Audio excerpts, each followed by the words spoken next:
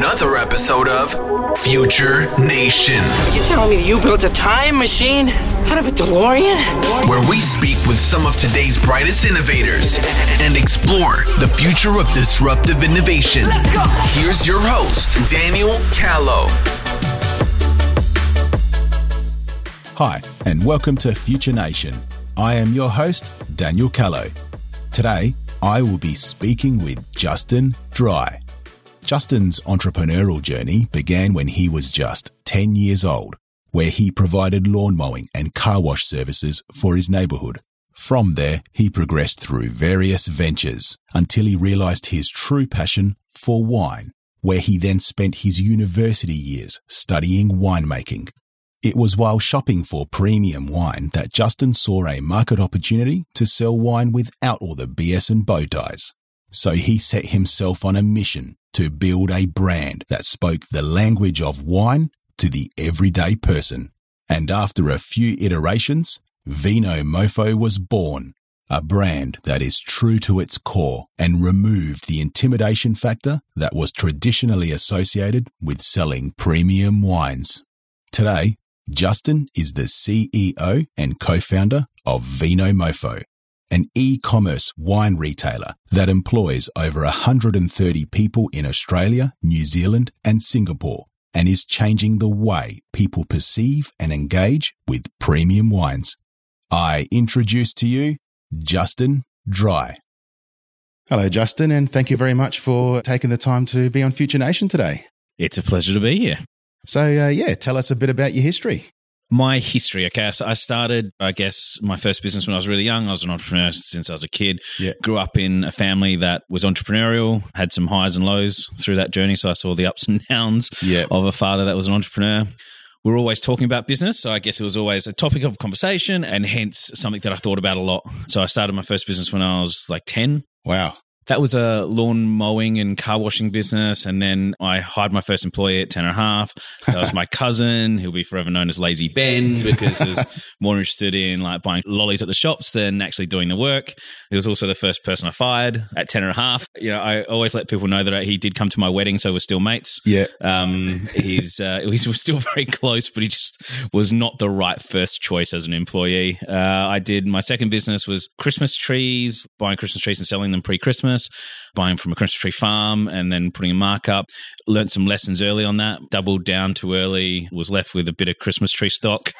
And then I discovered wine, which is obviously a theme that's continued to this day. In my teenage years, a couple of my family members, a couple of uncles were interested in wine. They worked in the industry as a viticulturist and one more on the science side. And they kind of force-fed me blind tastings when I was growing up at family functions, which kind of piqued my interest, like picking vintage and variety and region, which was extremely hard when you never drunk wine before, but they kind of guided me through it and kind of started the interest. And then I got so passionate about it, ended up studying it at uni, so much so that I, instead of an 18th birthday and, a keg party and all the costs that go along with that, I cancelled that and put it into one bottle of wine. Oh, nice. And from there, did lots of other things. But, the short version is I studied at uni, worked in the industry, and then about 23 decided that it might be a passion or profession. So played around, became a stockbroker during the tech boom. I was also there during the tech crash, so looked like a hero, then didn't look very good. Then went into property development and built a whole bunch of houses, which was really fun, made a bit of money. Lost that money backing a family member going guarantor. So highs and lows continued through my 20s. Got back into wine in my early 30s, late 20s, early 30s, and did 3 businesses in that space online before launching Vino Mofo in 2011. And the rest, as I say, is history. Wow. What a past. Yeah, there's a lot of things going on and a lot of different projects, and I've had some like amazing highs and then some incredible lows. But, I don't think anyone who's done anything like interesting has had a smooth path. So Vino Mofo, what a cool name. Tell us, how did Vino Mofo, the name, come about? Yeah, well, it was actually going to be called Vino Mojo, and 2 days out from launch. So we'd done all like the social pages. We'd done like a pre-launch email drive sign-up thing. We'd done all the design, and literally 2 days out from launch, so it was on the Friday and we were launching on the Sunday, we get a legal letter, a cease and desist, and it's a trademark thing. It's like looked really official. Like we didn't get many of those in that day. And we opened it up and it was like someone who owned Mojo Wines, which was a big public company, and they owned one of these brands called Mojo Wines. We were looking at calling ourselves Vino Mojo. Yeah. It was a different category. And so it wasn't really an issue when we called the solicitor in terms of eventual win. Yeah. But short term was a major issue because they had already had a history of trading, which means that they would be able to get an injunction to stop us launching for enough time for the court to hear the case. Right. So basically we're like, oh God. So our very cheap solicitor said to us, change your name. And we're like, oh God. 2 days out. 2 days out. But we knew that, there's timing's so important when you're launching a new business, and there's a time for ideas, and we knew it was the time in the market to launch this business. So we did what we always do when we have these issues. We opened a couple of bottles of wine, started drinking, and trying to kind of come up with other ideas as to like what this name could be. We wanted something that was so similar that our designer didn't have to change very much, and so similar that the people that had pre-signed up weren't like, oh, what the hell is this company? It was more like, so we're trying to change like a single letter, and that's about it. So we're like, Vino Moto, Vino Modo, and then like a bottle in and a couple hours later, I eventually said, why don't we call it Vino Mofo for the mother that are trying to steal our mojo. And that's Vino Mofo. Wow. Is that the reason? That's awesome. Love it. And we laughed, and we didn't actually think we would do that seriously when we first kind of played with the idea. However, we kept coming back to it, and we thought it was funny, and we thought it so suited our brand and the brand for the 3 previous businesses, which was all about no bow ties and BS. Let's be super passionate about wine, but let's remove this intimidation factor around it. So let's speak in a different way, speak the language that we like to speak in about wine. And so we're like, well, the brand name kind of suits that, because if you're offended by the brand name, then you're probably not our people anyway. And we can always change it when we win. So we went with Vino Mofo, and the company just took off. So, and then the people signing up love the name. They love the story because we put it on the site, like the reason why we chose that name. So they found that really funny. They connected with it. They loved the way we talked about wine. And by the time we won the case, which we didn't actually fight the case, we just won it through lack of action because we were going to win it. By the time the name was ours and available again, it was like, well, it's such a strong brand now. We've got so many mofos. They're calling themselves mofos. So let's stick with it. Wow. I love that story. So Vino Mofo, what year was it founded? 2011. It was off the back of 3 other businesses. One was like Quaff, which was 2006-07. We had, what was next? Road to Vino, which is an online wine travel show. And then the third one was like a check-in app. I'm sure you remember like GoWalla and Foursquare. But now what Facebook does with check-ins. We built a wine check-in app where people could travel around to different wineries, wine regions, and check in for special deals. And that was so each one, like Quaff was about community, Road to Vino was about building our network of wine producers, and we got to know all the rock stars and legends of the industry. And then the check-in app kind of brought them together and also introduced the deal kind of side of things, which is what Vino Mofo launched as. It was like a wine deal site, but focused on kind of the premium to super premium wines and small batch and interesting producers, but deals. So that's how that kind of all rolled into the right model eventually, even though we thought each model before was perfect. At the time, it wasn't. And each one kind of led to the next stage, next model, and eventually Vino Mofo brought them together and took off. So Vino Mofo is very much a brand built around communities. Is that correct? Absolutely. And those communities are what you call premium to super premium categories? Of wine, those people that focus on the kind of small to medium producers, adventurous in their choices, but very interested in wine. So they're looking for premium to super premium wines, not kind of floor stock, bargain basement kind of stuff. It's more for people that are actually actively engaged in the space. Awesome. Let's talk a little bit about building communities. I'm sure it's a part of many brand strategies out there. How does one go about building a community that's tight-knit, and what are the challenges?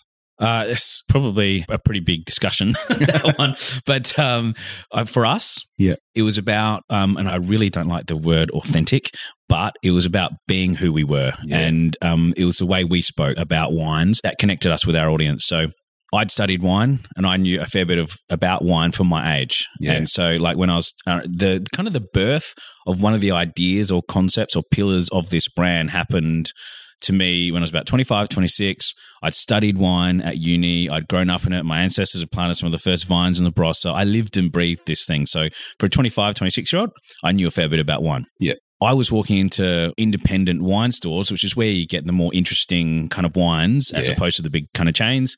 So when you're a bit wine nerdy, that's where you kind of shop. And so I was walking into these independents looking for wines from around the world that were more interesting than standard kind of wines available on the floor. Yeah. And, looking whether it's Barolo or Barbarescos or Burgundies or, just something weird and wonderful. And when I was walking into these stores, there was always these like old guys with rosy cheeks and like shirts and bow ties, and they got their entire self-worth and importance by making other people feel small about their knowledge of wine. So it was really intimidating. Yeah. And the world's changed a fair bit since then, but when we were kind of launching the businesses, it was still terrible in that way.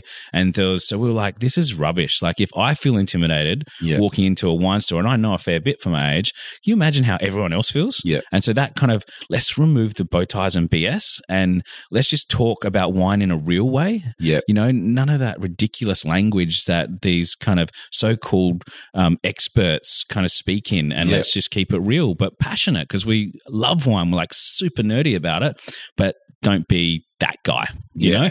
Yeah. So that's kind of one of the birth. And because we built the brand that way and with those beliefs and spoke to that, we were very authentic, to use that term. And it was very real. We weren't making it up. This was who we were and what we wanted in a business. And this is the way we wanted to speak and talk about wine. So that I think it was that realness and that authenticity, to use that word, to who we were. And then the other part of the equation for us was building it from the ground up. Like 1-on-1 to 1-on-5 to 1-on-50 to 1-on-100. We held events. We got to know our community. The first 1,000 people are foundation members of Vino Mofo.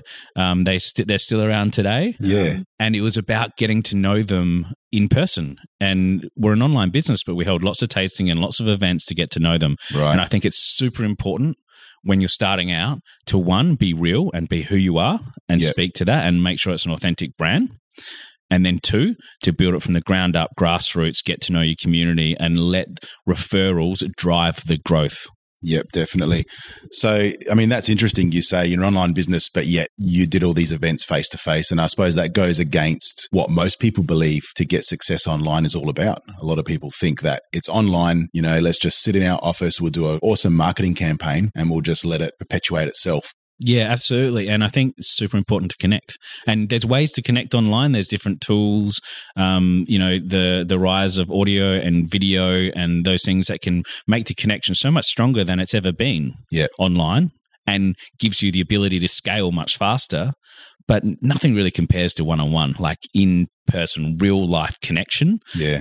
And the world's getting better at replicating that. Yeah. But there is still something super important and powerful about that. Yeah. The question then comes in, how do you scale? Yeah. How do you scale that? And then you use the tools that are available to do it in the best way you possibly can. Yeah. But I still think events and connection are super important. So in those early days, you're essentially building evangelists for your brand. 100%. And if you look at all the big tech companies of today, I mean, that's how they started. It's how the really super fast growth companies generally start. It's not all of them, obviously, because there's some tech plays that didn't need those early kind of directly connected ambassadors. But for our business and a lot of businesses in this space right now, the traction early and the super fast growth was from referral. Yeah. And it's the cheapest way to build scale quickly. Yeah, definitely. And you mentioned those foundation members. So tell me a bit about these foundation members. So when we first launched the business, we wanted to recognize the people that came on board earlier and committed to and contributed to our community. Yeah. And so we created these foundation members. They got a few extra benefits. They got a little key ring. It's so cool. Like I have still to this day, more than 8 years later, I have people tap me on the shoulder, and I know quite a few of them, and show me the key ring that we first gave them, and that it was numbered. Like I was number 27. Yeah. Yeah. And they still shut and they still hold it, and they hold it with such pride. It's just incredible. Really, really amazing. And, we'd send our early members in each of the markets too. And I guess our most committed mofos, like handwritten Christmas cards from all the team. And it takes a tremendous amount of time and energy, but it is so worth it. Like when we launched in Singapore a few years ago, a year later, just after that Christmas, I was walking through the markets in Singapore around a couple of events we were doing. And I got tapped on the shoulder again, and it was a guy that just wanted to thank me for how much love and support we'd showed his parents, who were a bit older, and they had the handwritten Christmas card that we'd sent them. I'd written to say thank you so much for the support, et cetera, and made very personal to them. Yeah. They had it up on their fridge. And they told everyone that came to their house about this card and receiving this letter from the CEO and founder of Vinomofo, Justin, and how personalized it was. Yeah. And these things make a difference. Yeah. And I think people kind of go away from these things or think that they're not possible because they're not tremendously scalable. Yeah. But I think how powerful are the things that aren't seen as scalable when you deliver them? Yeah, it's a part of the scaling strategy. Absolutely. I think it is, yeah. Those ambassadors pushing your brand and talking in positive light. Yep, 100%. All it took was a card. Yeah, just quite a few.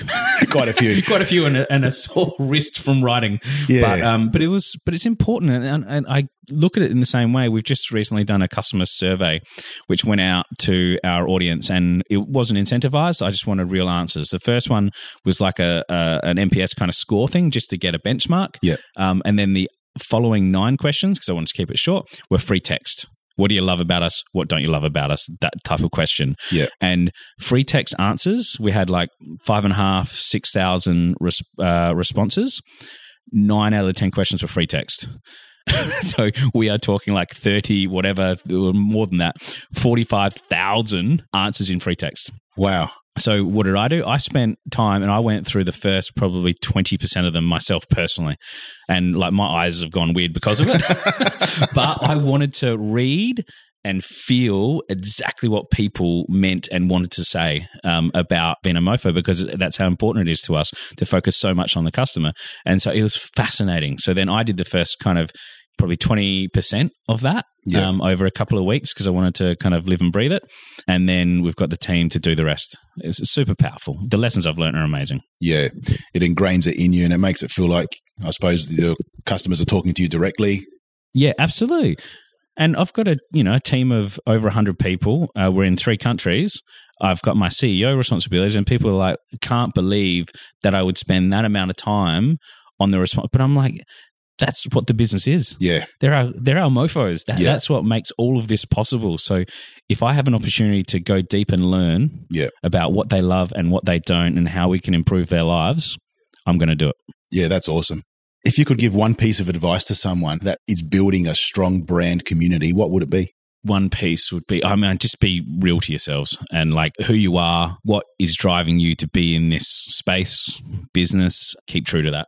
I think is probably the most important. It's going to be hard. Like everything is so much harder and it ends up looking nothing like what you ever imagined when you start. So you need to be real and passionate and want to do this when it gets hard, because it's going to. So I'd probably just be real. Let's talk a little bit about the disruption here. Vinomofo's come along and disrupted the wine industry. It's disrupted retail. Where do you see that Vinomofo has made the biggest disruption? I think we introduced the idea in our space of removing all the middlemen. Yeah. The wine industry globally is like super complicated, and Australia is like in the middle kind of level. Like America's like ridiculously complicated, and there's a lot of people that sit between producer and end consumer. Yeah. And so what we did was we removed those layers. We went direct to small to medium and interesting producers, and we built the audience direct to the consumer. So we got rid of wholesalers and distributors, which meant that margin that was saved was passed on to the consumer. Yeah, awesome. So in doing so, obviously, it makes the whole process more efficient, and that's how you're able to be more competitive with pricing. Absolutely. And I think, when we looked at the other markets around the world, once we'd launched in Australia, Singapore was one of the next ones, that had so many layers and so many kind of people taking margin in the middle. And the reason I eventually launched in Singapore was I was spending time there and in Hong Kong and other potential markets. And when I was buying wine, the cost of wine was so ridiculous that I just could not believe it. So I investigated as to why. Yeah. And the reality was there was exporters, so there was a producer, Yep. potentially an agent in the country of origin. Then there was exporters. Then in Singapore there was importers.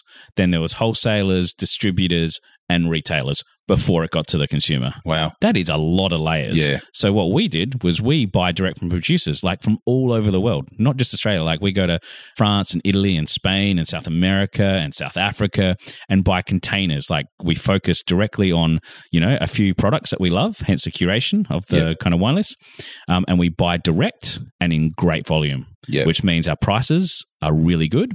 Then we skip every single one of those middlemen and deliver straight to consumer. So in Singapore, as we did in Australia, the prices are remarkable. And the people that were at one point taking all those margins don't like us very much. No, but the consumers love us. Yes. And how's that challenge been? I mean, obviously when you disrupt. And has there been backlash in Singapore? Has there been any legal fights or anything like that in relation? Yeah, look, there's been backlash since day one. We've had big competitors try and destroy us in a whole range of different ways. Wow. Got to be careful what you say in these circumstances. But to say that it's been a challenging landscape would be underestimating what that has been over the time. Yeah. We've had people threaten the people that supplied us to not stock their wines anymore if they continue to deal with us, just to make it hard. We've had them try and poach people on our team. We've had so many different things. Wow. And we've had people talk untruths about us in order to try and ruin reputation just because we're the challenger. Yeah. We're disrupting the landscape. We're disrupting their space and their business. And most people aren't going to go down without a fight. Of course not. I mean, it's their livelihood and they've been doing it that way their whole lives. And exactly, it's hard for them to sort of innovate themselves and compete in the way that you're competing. So yeah, but as the landscape changes, you have to. You have to. You either innovate or you die. That's it. So what's next for Vino Mofo as far as the disruption goes and industries? I mean, vertical markets, horizontal markets. Look, I think there's a lot of things currently in discussions. We're always looking ways that we would disrupt ourselves. Yep. It's a way of thinking that I think is incredibly important because you don't want to be the disruptor that turns into the big guy that then gets disrupted. It's a really average cycle to be involved in. So what we're always thinking about is how would we disrupt ourselves? So there's that. Yep. And so constantly looking at how we can evolve. 2, there's other markets, obviously, definitely in conversation about that. The US is one that we've been talking about for a little bit. There's some really good opportunities there. There's some great partners that we're talking to, and we're in deep discussions about that. So markets are definitely something that we're looking at.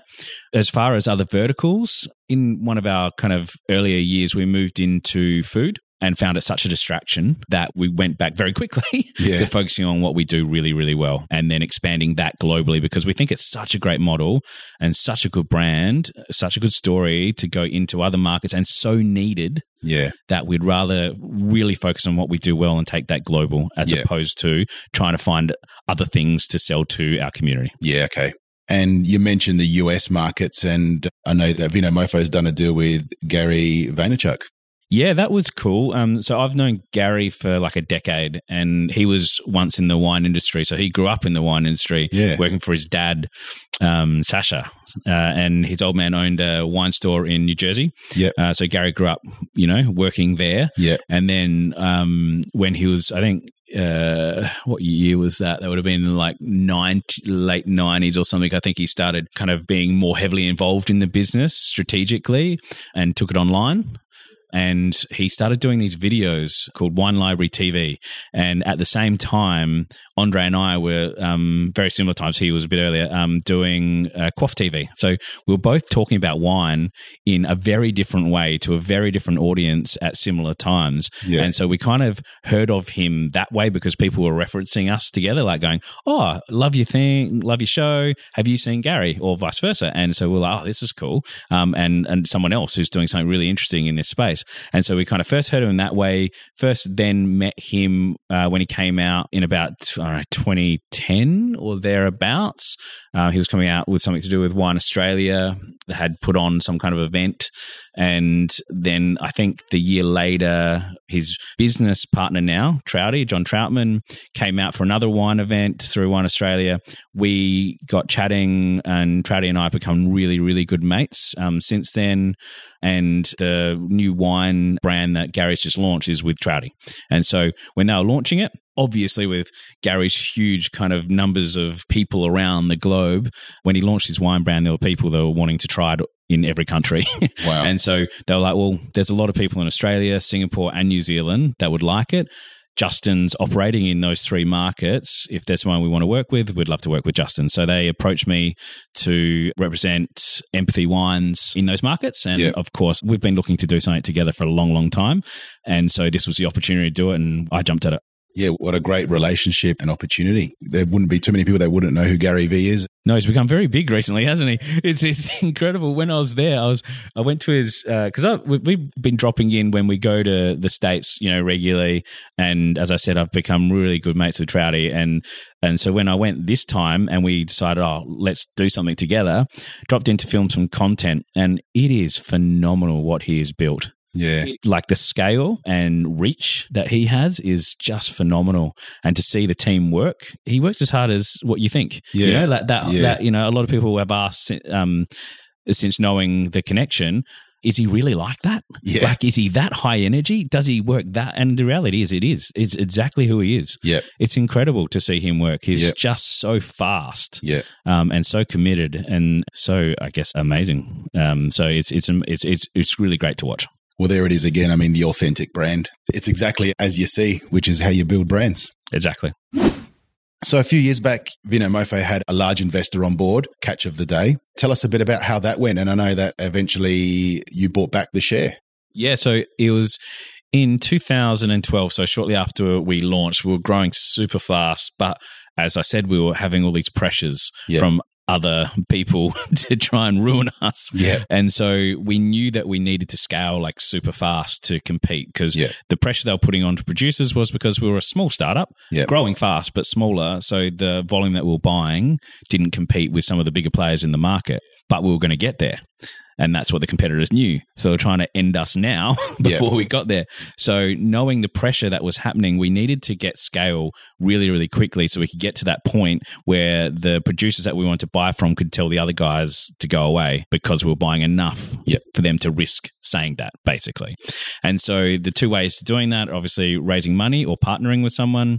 We looked at both. The money thing was interesting, but the reality was we were growing so quickly that we were getting enough revenue in to do the marketing that we needed to do. So the money was less important to us than a partner. So then we looked at particular partners. We went into due diligence with a large media company, thinking they had the scale to get us in front of enough people to grow super fast. And throughout that due diligence process, we got a call from Catch of the Day founder and SEO at the time. Yeah. And they wanted to talk about partnering with us, and we eventually ended up going with them because they were, one of the biggest and most successful online players in the country. Yeah. They had like 2 million customers. And at this stage, we were very tiny compared to them. We were like, well, if we can just get 10% of that audience, that would be amazing. That never works. That reality never works because the audience has got to be, one, connected to your brand, not the parent brand or not a connected brand. Yep. And two, the audience has got to be a similar audience. And what we found once we did the deal, when sold 70% to Catch, was that the audiences were very different. So they were more kind of bargain hunter kind of audiences, where we were kind of like premium, super premium end of the wine space. So very kind of different, even though our prices were incredible and best in market. It was still a very different audience. Yeah. There was some crossover, but nowhere near what we thought. So I guess about a year in, we were sitting there going, we thought we were going to have like a smaller percentage of something tremendously bigger, yet we hadn't seen the growth, even though we were still growing fast, we hadn't seen the level of growth that we'd hoped and the crossover. So it reached the point where we decided that we'd like to be independent again. Yeah. And so we brought that quite difficult conversation up with the founders, but they were great about it and they understood completely. Catch of the Day was started with a couple of brothers in a garage, very similar to our foundation story. So they got it and they understood the desire to be independent again. So that conversation progressed, eventually did a deal, and we bought ourselves back a year later. Yeah, wow. And it's not without value that you did that. I mean, you would have learned a lot in the whole process and probably learned more about yourself as a company.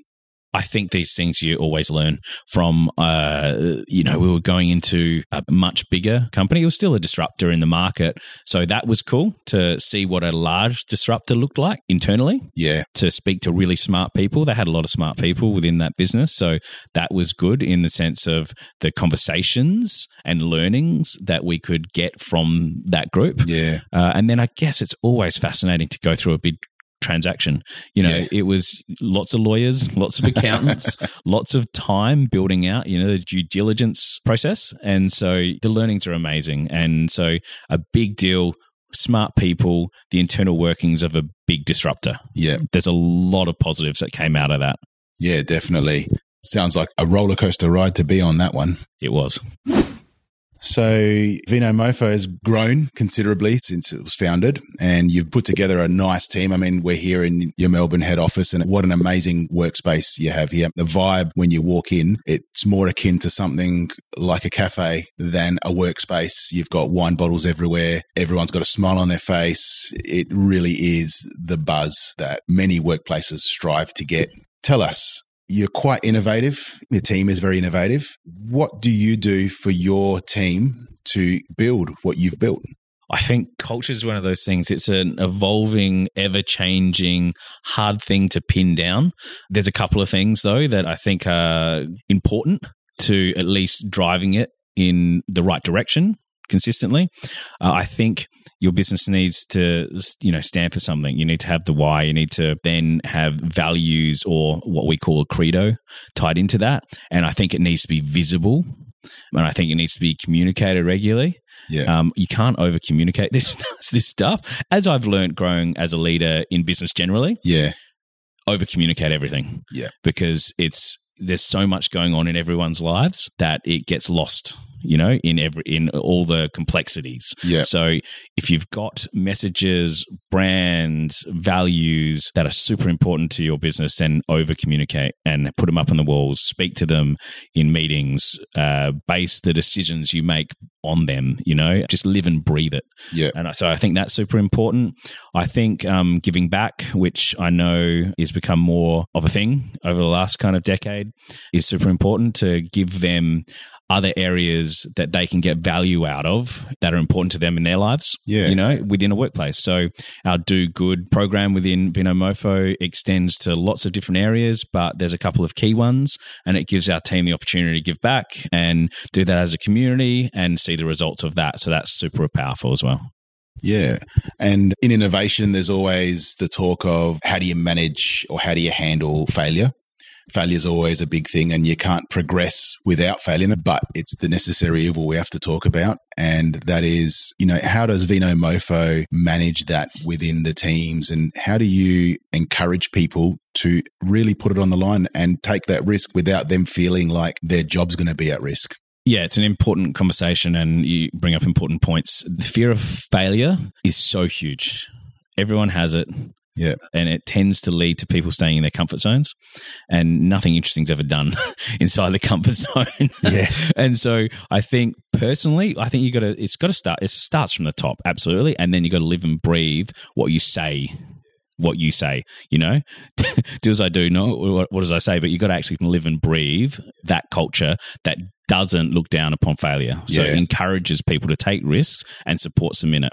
And so I think for me personally, I've been trying myself to learn as much as I can and always challenge myself to step out of the comfort zone. I mean, I've been reading self-help books since I was a kid, and business books. And I was one of those guys that just read madly every book about how I could step outside my comfort zone, how I could do better, how I could take risks, how I could deal with failure. And so I think it's culturally within this business because it started from the top. Yeah. And then in order to encourage people, because naturally they will tend to kind of I don't know, sit within that comfort zone and not take those risks unless they see an example of it and then are supported through it. Yeah. And so supporting through it means that if you're going to say take risks and we'll support you, then support them when they do and they fail. Yeah. You know, there's so many people that talk about take risks, take risks, take risks. We've got to fail to learn and, you know, and take the learnings from them and get better. And yet when their team fails, they don't live it. Yeah. They actually do not live that philosophy. And so I think starting from the top and then also following through in what you promise in the sense of take risks and support them when they fail. As long as it's a two-way risk and not a one-way, you know, as long as it's one of those decisions that's not one way and is going to ruin the business, then take the risk and learn from it. And it's super important in a disruptive, innovative company to build a culture that does that. Yeah. So keeping control of that, I suppose, is the challenge because as teams grow, you would probably have people be less tolerant to failure and you don't want that to start happening. So how do you keep control of larger team leads? I think it's in a very similar way with just different people. So I think building it into the DNA, the over communication of it, having it visible and having it as part of hiring decisions, weekly communications, you know, events, having it part of that and then part of the DNA. And then the education has to come into the team leads and the support. Yeah. So it becomes very easy when the leader is in a small team and believes in it thoroughly to deliver that. But then when you grow and scale, the leader needs to teach, guide, educate the leads. Yeah. That are then delivering that message through. On top of all the other things, which is DNA, over-communicate, bring in as part of everything you do. Yeah, awesome. I love the term you use, over-communicate. You can never over-communicate a message. No, I've learned this over time. Like, honestly, it's one of the things that, you know, there's a couple of key learnings through my experience that if I could speak to myself, you know, a decade ago or 20 years ago even, and one of those is over-communicate. Yeah. Over-communicate, you know, the important messages because everyone has such busy lives and so much going on that the key things, the 2 or 3 or 4 things that you need your team to know and live and breathe, you need to over-communicate all the bloody time. That's awesome. And then the other one is people are everything. You know, you've got to hire great people and you've got to remove the people that aren't as quick as you can. And that's tough for most people to do.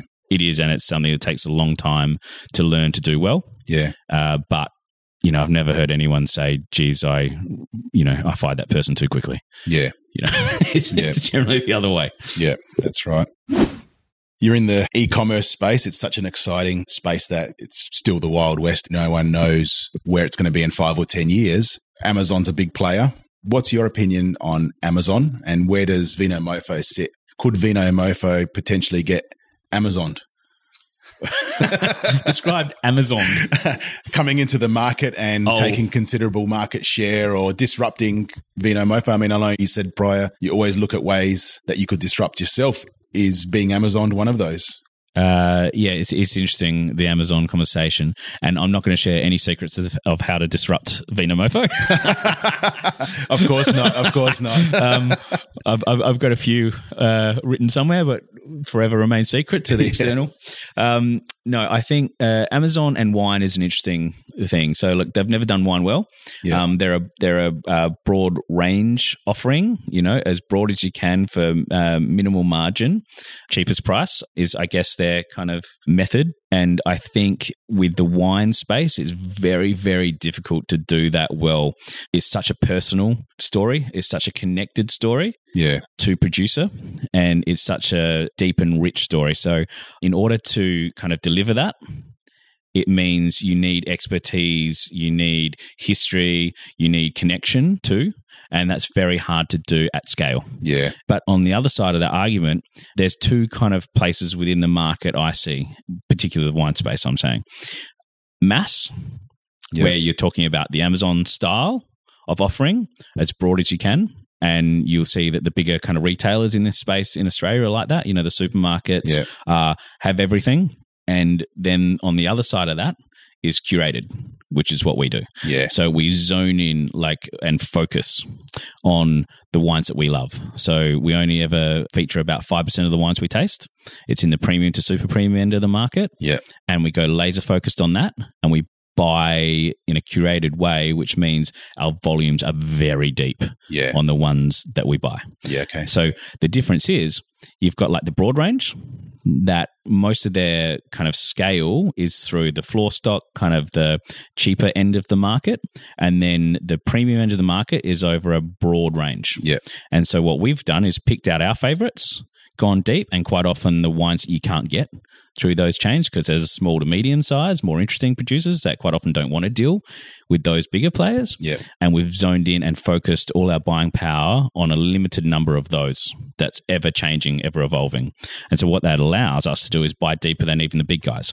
So when you look at wines on our site, we would have bought more than anyone. Wow. And so even when you're against the billion-dollar giants, our focus and curation on that part of the market with our audience, which is now very large, gives us ability to outbuy anyone. Yeah. Okay. So you've got the big competitive advantage in that regard because you're laser focused on small to mid players where they won't normally want to deal with the bigger companies. There's that, and there's also the fact that the ones that they do feature, they've got 20, 30,000 SKUs. At any one time, we've got a couple hundred. Yeah. So even though they have scale, they've got scale in different parts of the market, and even the scale they do have in our part of the market, because it's spread over so many other producers and wines, our focus allows us to buy more than anyone. Yeah. So they don't have that buying advantage because of scale over us. Yeah.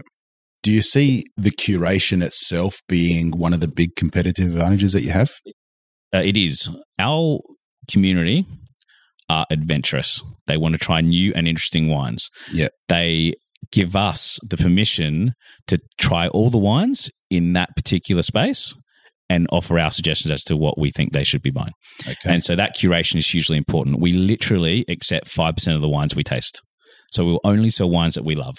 Yeah. So that curation allows us to offer new and interesting wines to an audience that is really adventurous and wants to try these types of wines.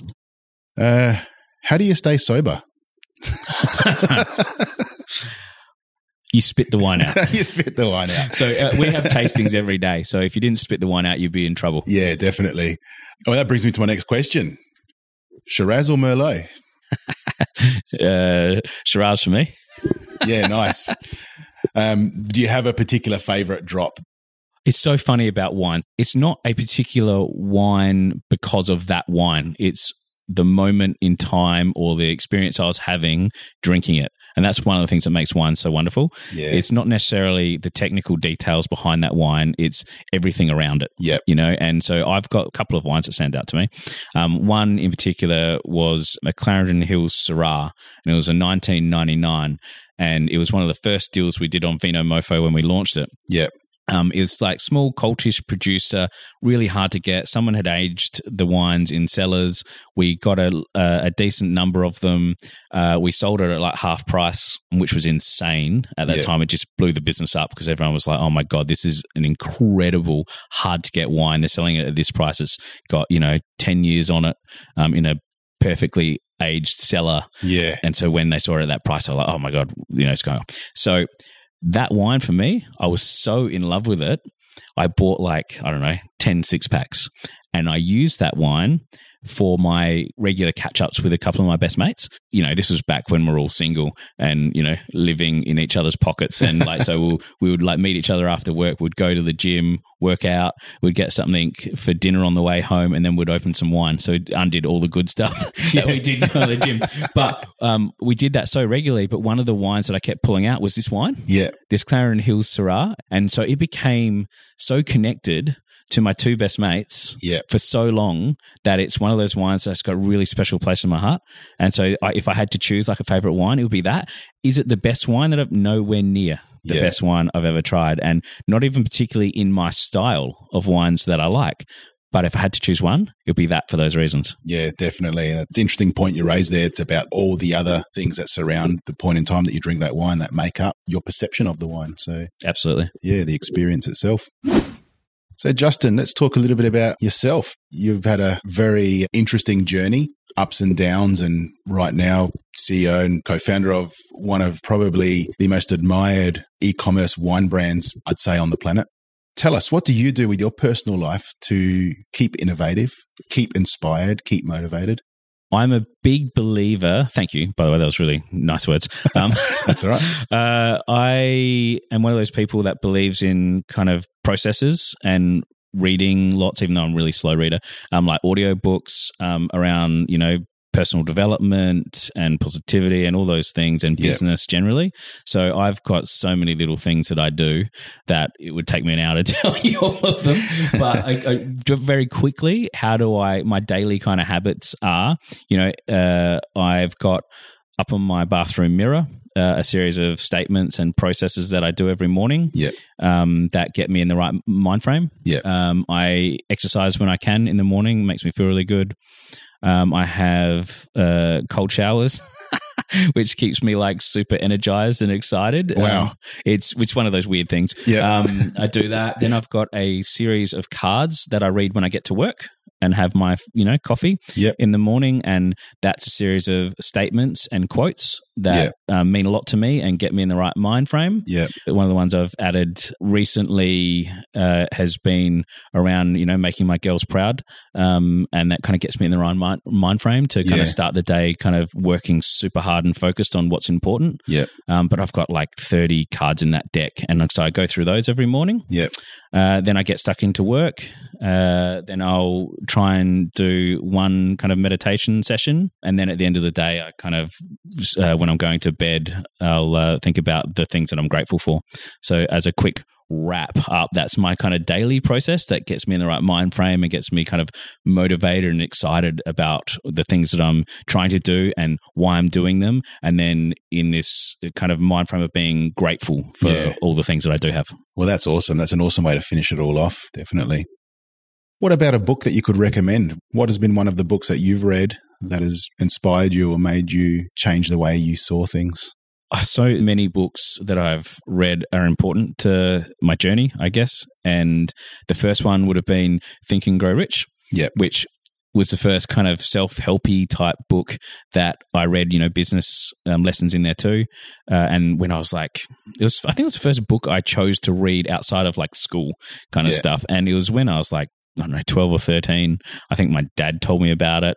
And that was like super powerful, kind of changed the way I thought about things, like setting big, ambitious goals and how to get there. It's pretty outdated now. To be honest, it's probably was a work for that time. And a few updates are probably needed, especially if you're female and reading that. It could be seen as a little bit offensive, to be honest, and fairly so. But the underlying lessons are very powerful there, mostly. That was probably the first one. And then more recently, I read a book by Ray Dalio called Principles. Okay. That's a really good book. And it's just funny that you get different things from different books at different times. Like rereading books that you've previously read is like super powerful because at this stage, I'll pull something out of it that I didn't pull out of it earlier. So I'm a big believer in kind of going back to the favorites too. Yeah, definitely. And I agree with that. Sometimes, you'll read a whole chapter and swear that you never read it before because it rings true now because of where you are in your life now. Yep, absolutely. And I think the other thing that I've been doing a lot more recently with the explosion of audio again is podcasts.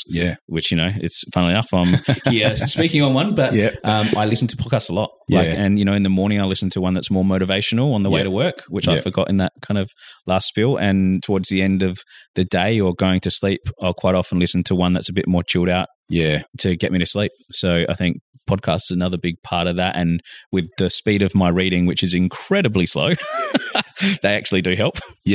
Podcasts are great for obvious reasons, but they add a lot of context to the dialogue and there's a wealth of knowledge out there. And I agree, it's a great way to learn. Absolutely. All right. Well, that brings us to the end of our episode, Justin. Once again, thank you very much for taking the time to share with us your experience and history and the story of Vino Mofo. It is my absolute pleasure, and thank you for having me.